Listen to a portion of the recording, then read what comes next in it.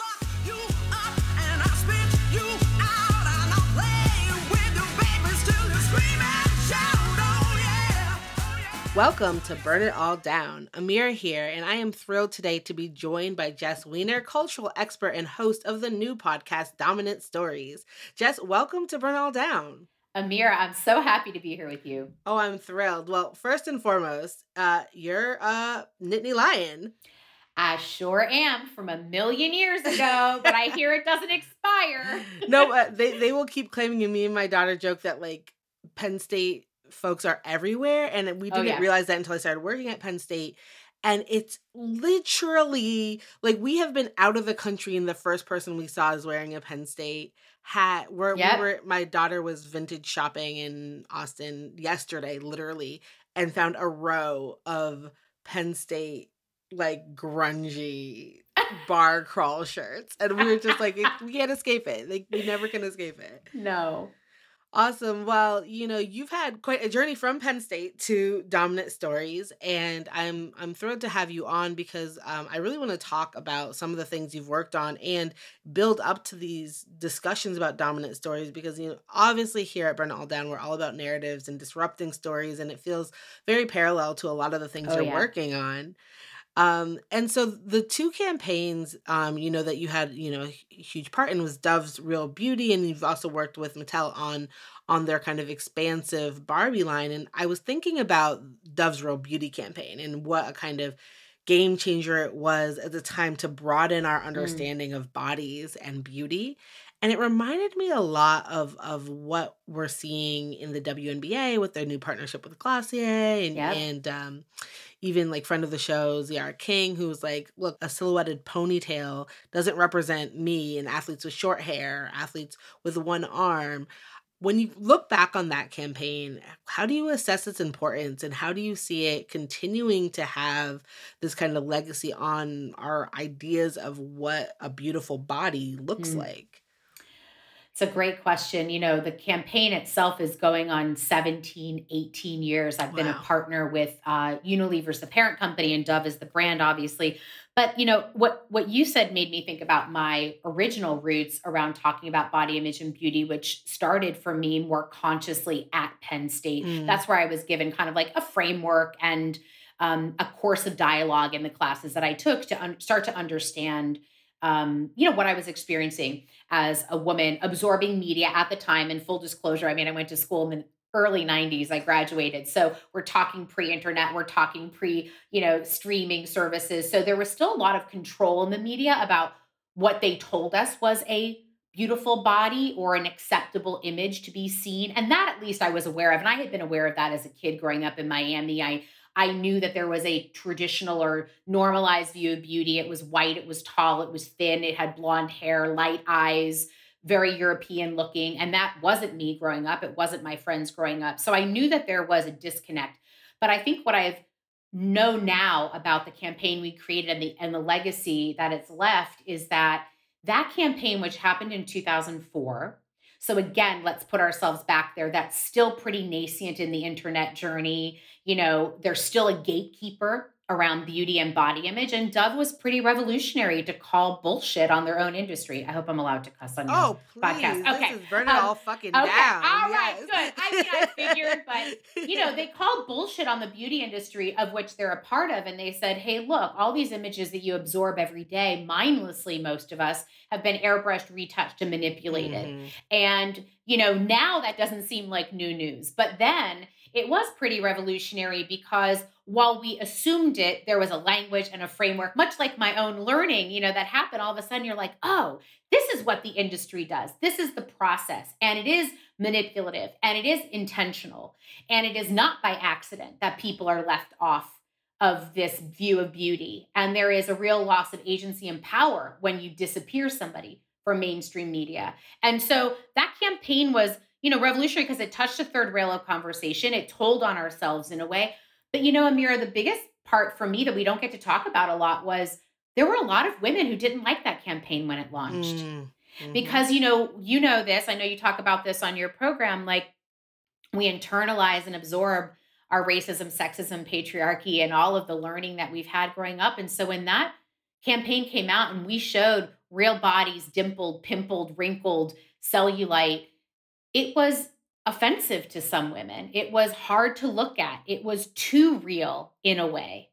And I remember standing behind two women walking in Times Square when the big billboard first debuted. Mm. One woman was in her early 20s, one was in her maybe mid 50s or so.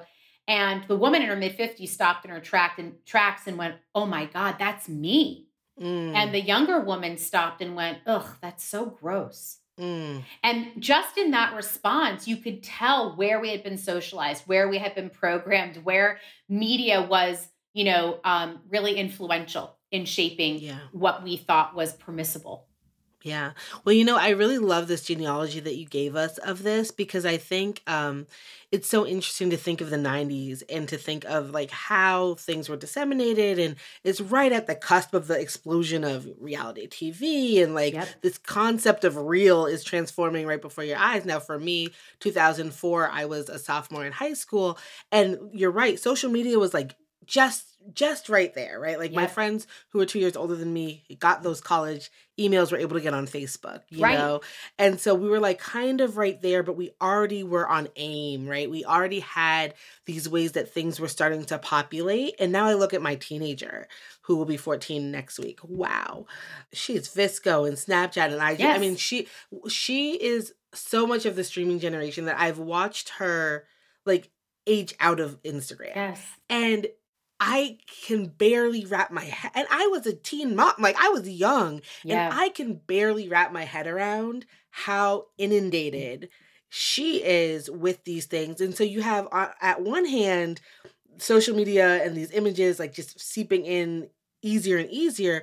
You also have this discourse coming out of the 90s of empowerment, of girl power. I'm thinking Spice Girls, I'm Yep. thinking, Mia Hamm, Yes. and it's colliding into these kind of new campaigns. And it just feels like combustion where we are still working out what empowerment looks like when we're talking about these deep-seated, ingrained, often patriarchal concepts of what is beautiful. And so maybe two steps forward, a couple steps to the side, and over and under. It's never Always. linear. Always. And, I think about what is different for your daughter's generation also is the burden of responsibility. Because Mm, when I was growing up, look, I was obsessed with teen magazines. That was my form of internet. And, I was obsessed with pop culture and media, but I also knew that I didn't create pop culture. Like right. a lot of very special select people got to make those images. I didn't feel the burden of creating content at 14. And I Mm, think what's interesting now is yes, our teens are inundated, but a positive is that social media has democratized who gets to be yeah. out there, right? Who gets to have a voice, who gets to have a platform, who gets to have imagery. And the flip side of that, the con of that is this incredible weight and burden Right. of needing to perform culturally, to Hmm. provide content, to be engaged at a level that just for me growing up, it wasn't there. And I don't think one is worse or better. I just Yeah. think they're different and it's really interesting to dissect. No, I think that's great. And I want to push it a step further because the other thing that we see is even in these new modalities, old things are reinscribed. So we all know, like we've followed the TikTok controversies, we've followed the Black content creators who are not going to be Addison Rae, who's not going to be the Right. D'Amelio girls, who aren't going to get paid and compensated for their labor. And especially when you put the aesthetic side by side, there's that pressure, to have a certain look. I mean, I love when Anne Helen Peterson like writes about the Baylor influencing twins, right? Like this idea of influencing is somewhat democratized and also reinscribing what we've always known. And we Yes. just had this discussion around name, image, and likeness because we now are, half a year into name, image, and likeness. Football is far outpacing other sports in terms of those deals. The second sport, though, football's 48%. The second sport is women's basketball at Mm, 26%. And there's a huge drop off from there to men's basketball at 18. And then everybody else is like, but nobody's really approaching double digits outside of that. And I think about that because one of the things we've talked about is how it was like the Sharapova effect, right? Like you have this kind of myth of the marketplace and meritocracy and whatever, and we just are seeing kind of the same things repeated. And so it's interesting to see what continues to stay and permeate. And Yep. I think, these are actually where we can see the roots of these dominant stories continuing to be watered. Oh, yeah.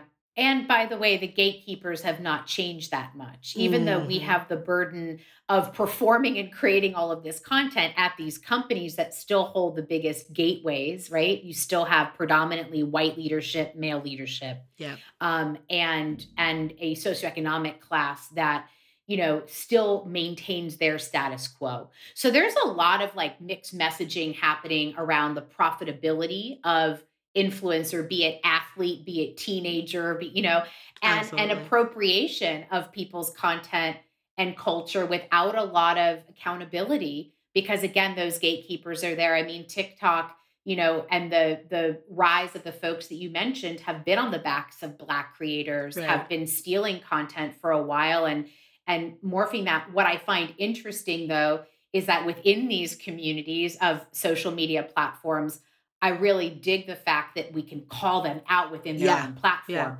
which again, by the way, we wouldn't have been able to do in more traditional media models because it would have been shut down. Exactly. And I like that because oftentimes it feels like we're playing in that gap. I'm thinking about the way that all of these athletic leagues for so long were trying to fem up athletes so much. I'm thinking of when boxing was introduced in the Olympics and they were like, you Hmm. have to wear skirts. How will you're women and blah, blah, blah, blah.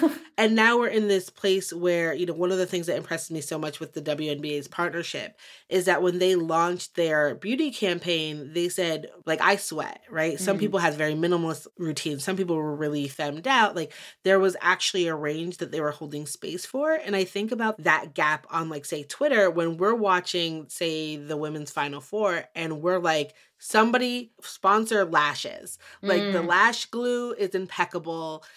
Dejanay's eyelashes have not moved and she's getting hacked, like all of this stuff. But your point about gatekeepers is so important. We just now got the first lash endorsement beauty campaign in for a WNBA player this offseason. Wow. And it's like, when you have that discourse saying, hey, we can recognize this, we see it, whatever, but you don't have those resources to step up and say, yeah, actually, I'm going to tear up the marketing playbook, those market logics, which is what Yep. dictates these ad campaigns and things like that in sports, have been so tightly wound towards this idea of like, okay, well, we know for men we're doing watches and razors and Hmm. cars, and marketing logics have always been faulty because they've never figured out what it means, right?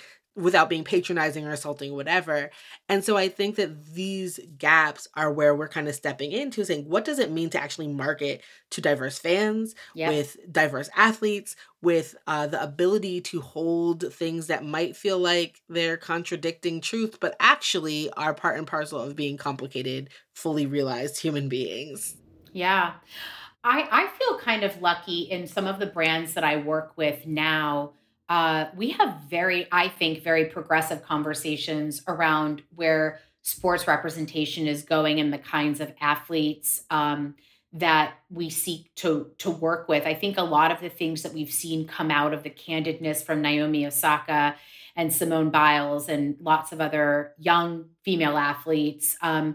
Has been this really progressive conversation around mental wellness and Hmm. consumption of a human and their labor and their role and responsibility. And I actually have found it's been helpful for me as a cultural person because what I do within these businesses, the way that my team and I work, is we're really there to help kind of push the ball forward, to use a nice sports analogy, Hmm. around representation. But to do that, we need to be marrying into culture and really reflecting culture. Right. And when you start to see the systems crumble, when you have the conversations that Naomi and Simone and lots of other people before them have been having, but these two with particular platforms that were able to really capture an attention in a moment, it's been helpful for me within brands to be able to say, yeah, when you make a partnership, you want it to be a well rounded partnership Mm. with an athlete. You want to be in their value system, you want to be in their vision of culture, not just in the performance of their sport. And I think I think we're going to start to see, at least for the companies that I advise and work with, we're looking at a much deeper relationship than just an endorsement. We're looking for a Mhm. way to partner to solve a greater good. Yeah. And that I hope is a trend that stays because it allows each party then to be a lot more human, but especially, the athletes and the partners that we work with.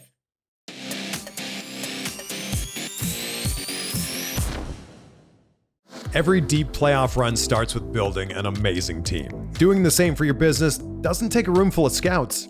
You just need Indeed. Don't spend hours on multiple job sites looking for candidates with the right skills when you can do it all with Indeed.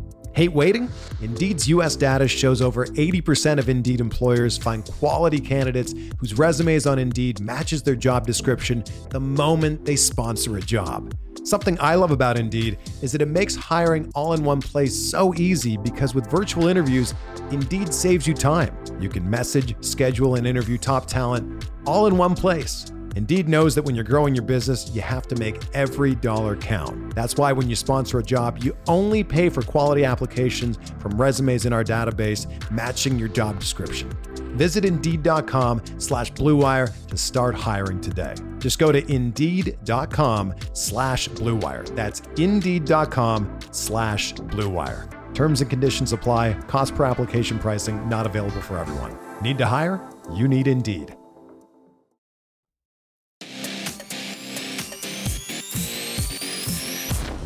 And that leads me into, the Mattel, Barbie. So I talk about FloJo Barbie, which wasn't actually from Barbie, but I write about it and I have one, etc. But one of my favorite things that happens every so often around the Olympics or International Women's Day is that they tease all these athlete Barbies, right? Naomi had hers. Of course, I remember when Ibotage became the Yep. first hijabi Barbie, which Yep. was so important. And then Dina and Paralympians and everybody gets so excited, when they see this kind of likeness, and then they're like never for sale. And now, obviously, we're not down. We're not exactly like rah capitalism, but I do think it's really interesting to think about the role that athletic Barbies like could play because so often you get this kind of thing where you're like, okay, you can do sports or you can play with dolls. Yeah. And the thing I love about the concept of a Naomi Osaka doll is that it actually merges it, and just to see representations of all of these, bodies with different abilities, bodies that are strong in a variety of ways. I love, what they do with athletic Barbie. And then it's like, oh, it always feels like such a tease. Does it feel like a tease to you? It feels like a tease to me. Well, I think I can help unpack that a little Yeah. bit to talk about the place of it. But first, I want to kind of back up and say that the journey to expand Barbie's Body, which is a journey I've been on for over 12 years now as a Wow. partner to this company, there's a lot that we don't get to talk about publicly about the journey to do that. But one of the things is it's this very interesting relationship between product supply and consumer demand. If we want to Mhm. go into the capitalism model, right? Which is that I have worked and have seen us put forth dolls, let's say, that when they go to market are rejected by consumer. And they can be Right. rejected for a variety of reasons. And I'll give you an example. Before we even had the 4 different body types, now there's like 9 different body types of Barbie, including Barbie with prosthetic limbs and in a wheelchair. Right. But when we first, and Barbie has launched before I joined them, and they launched all different kinds of hair textures for a while, but the number one play pattern with dolls is to brush hair. And I remember hearing a story anecdotally, because I wasn't working with them yet, around them launching a natural hair Barbie in the late 90s to give us again an example of progress. And when that doll hit the shelves, it was unfortunately wildly rejected by consumers, including Black and brown consumers, Yeah. because that wasn't what their little children wanted to play with. They had been socialized to want Mhm. long, straight hair. And so there Exactly. wasn't this unpacking inside of the company to understand, again, the internalized beauty beliefs, right? And how that was going to play out. And then now fast forward to, I helped Mattel launch the first gender neutral line of dolls in 2018 called Creatable World. And we had a very hard time finding retail space for that because you have to rely, Barbie has to rely on retail partners to have space. And so they don't have unlimited space to put in store. And so And also it has to fit girl aisle, boy aisle. So there are lots of exactly. like, again, this is not necessarily the topic of your show, but it's interesting for those listening to understand there is an ecosystem that needs to be disrupted, and we do need to burn it down. And that's something I'm trying to do internally with these groups. But there are some business challenges. Now, when we get to the dolls you're talking about, we call those these one-of-a-kind Shiro dolls. And the reason that they're one of a kind, I think, and somebody from the brand could probably speak more eloquently to this than I can, but my understanding is that there are different ways that we produce dolls to raise attention and to share a story. Right. And then there's mass marketability. Now, the worst thing that could happen, Amira, is that we produce incredible role model dolls that go mass market and don't get sold. Because then you're actually telling a different story to retail partners like Target or Walmart, which is, oh, these need to go in the bargain bin.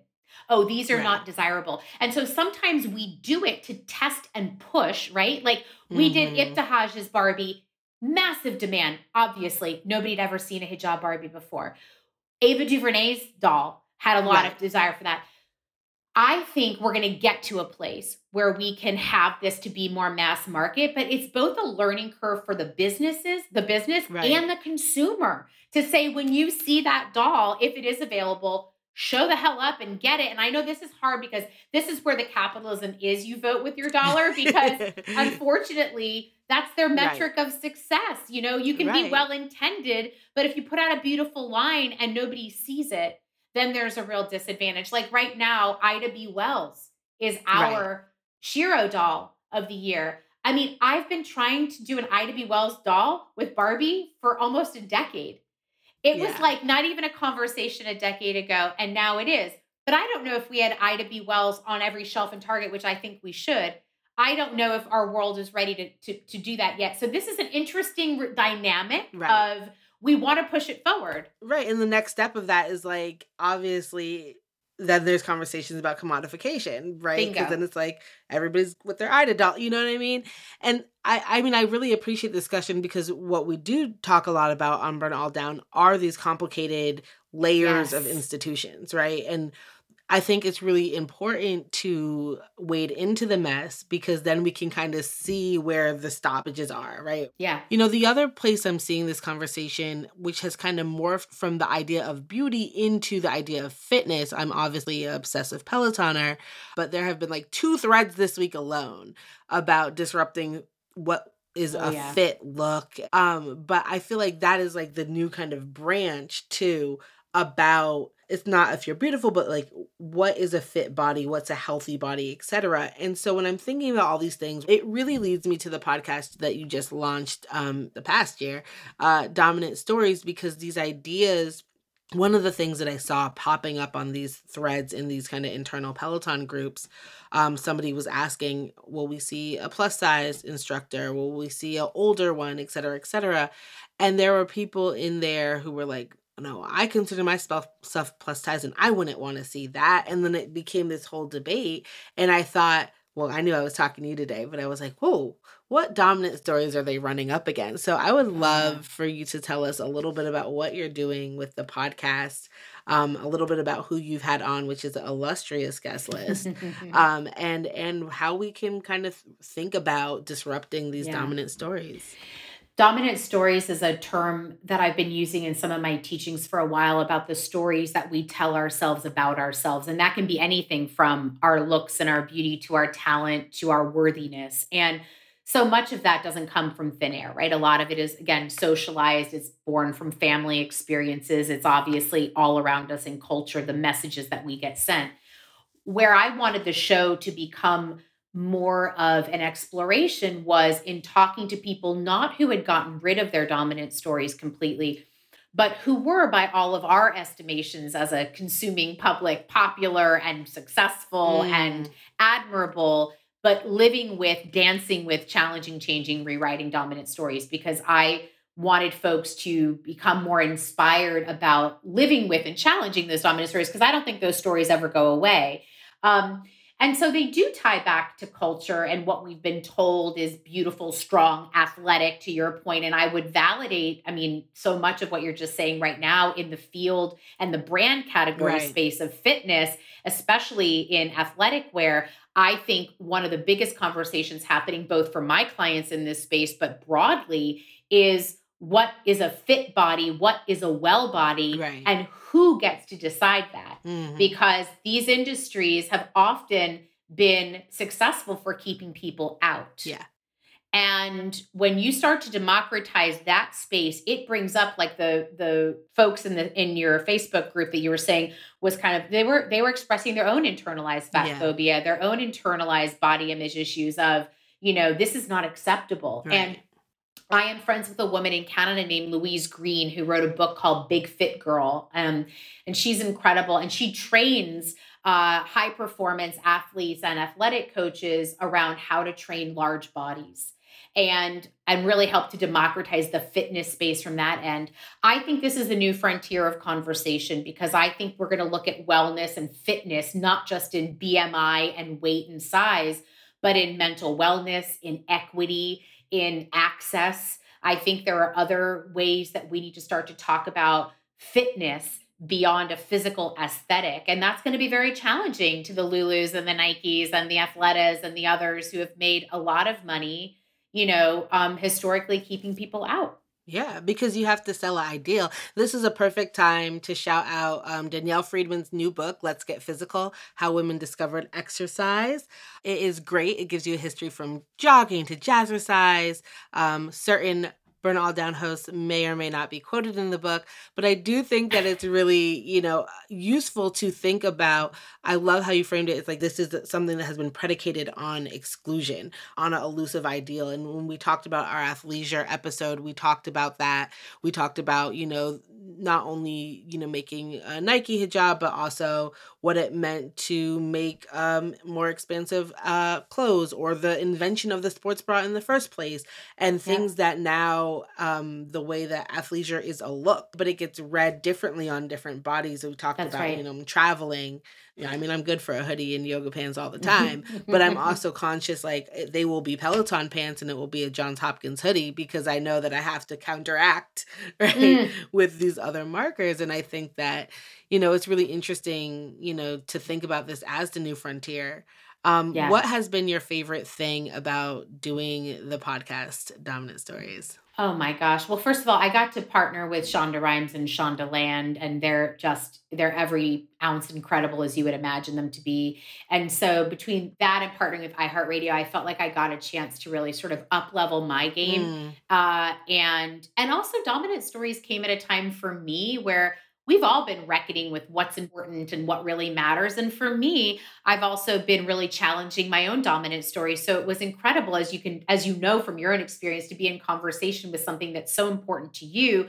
I got to talk to a lot of creative people this season. Our first season sort of opened and closed with two incredible creatives. It opened with Sarah Bareilles, who's a friend of mine and is an incredible champion for change and a songwriter and a musician, but just a real passionate person around mental health and has been sharing very candidly her deteriorated mental health during this time and the proliferation of dominant stories that happens for her. And so then I ended the season talking with Alex Lacamoire, who, is a childhood friend of mine and is also the musical genius along with Lin-Manuel on Hamilton. Oh, my daughter is just going to melt.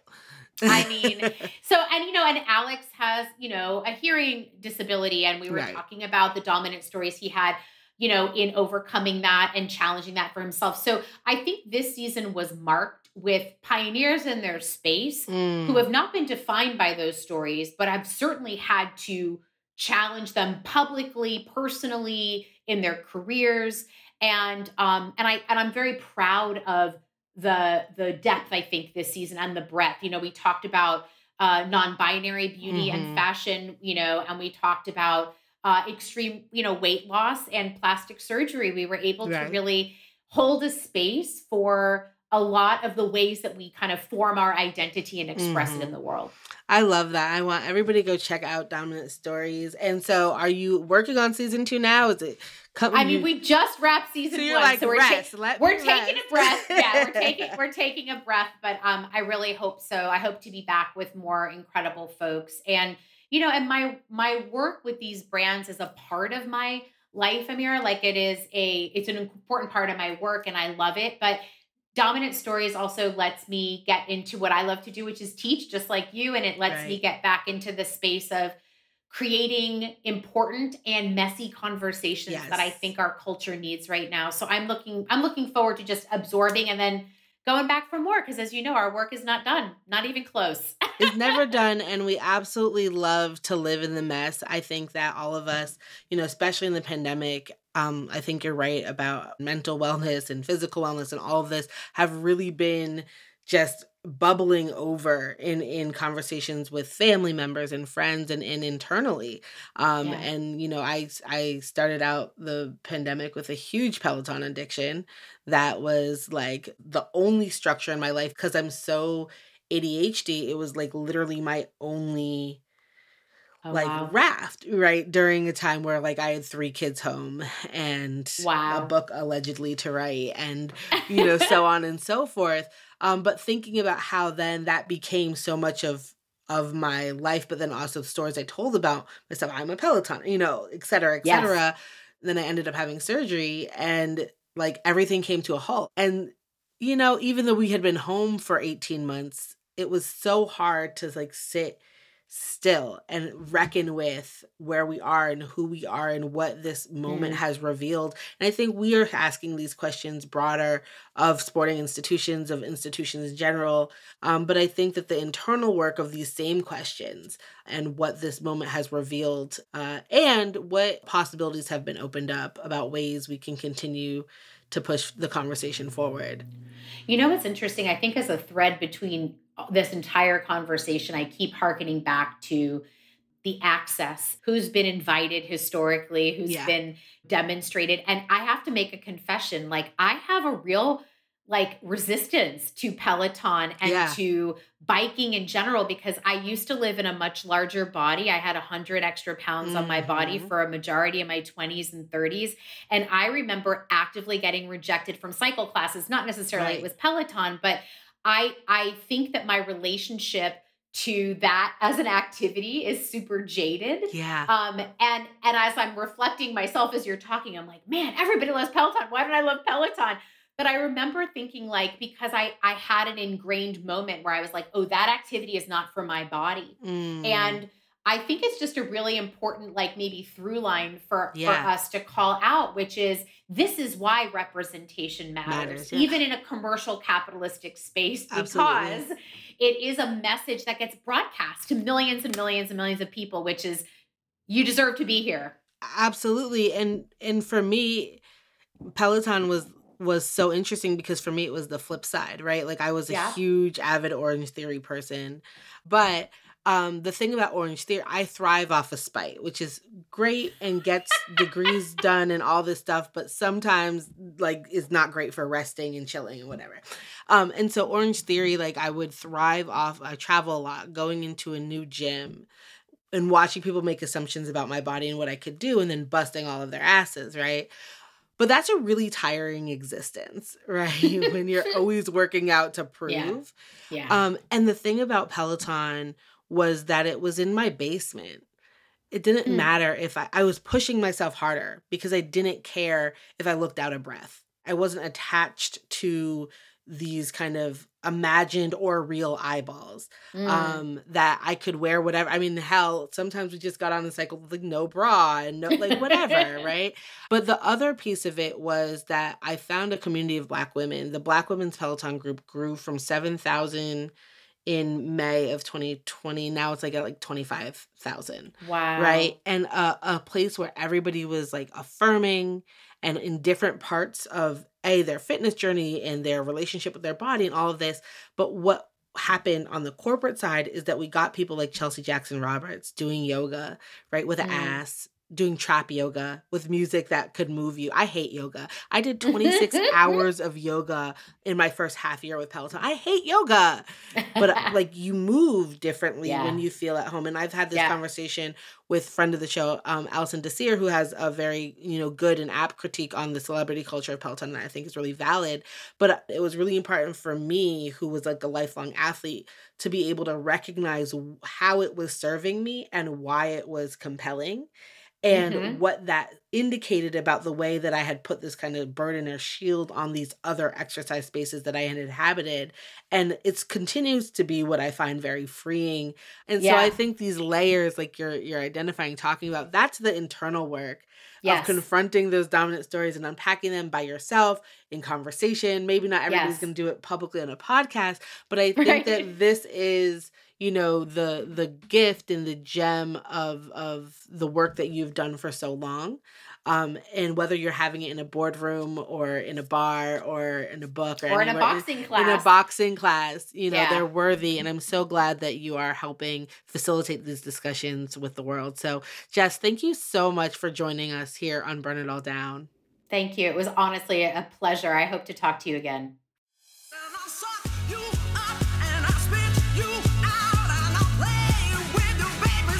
Screaming.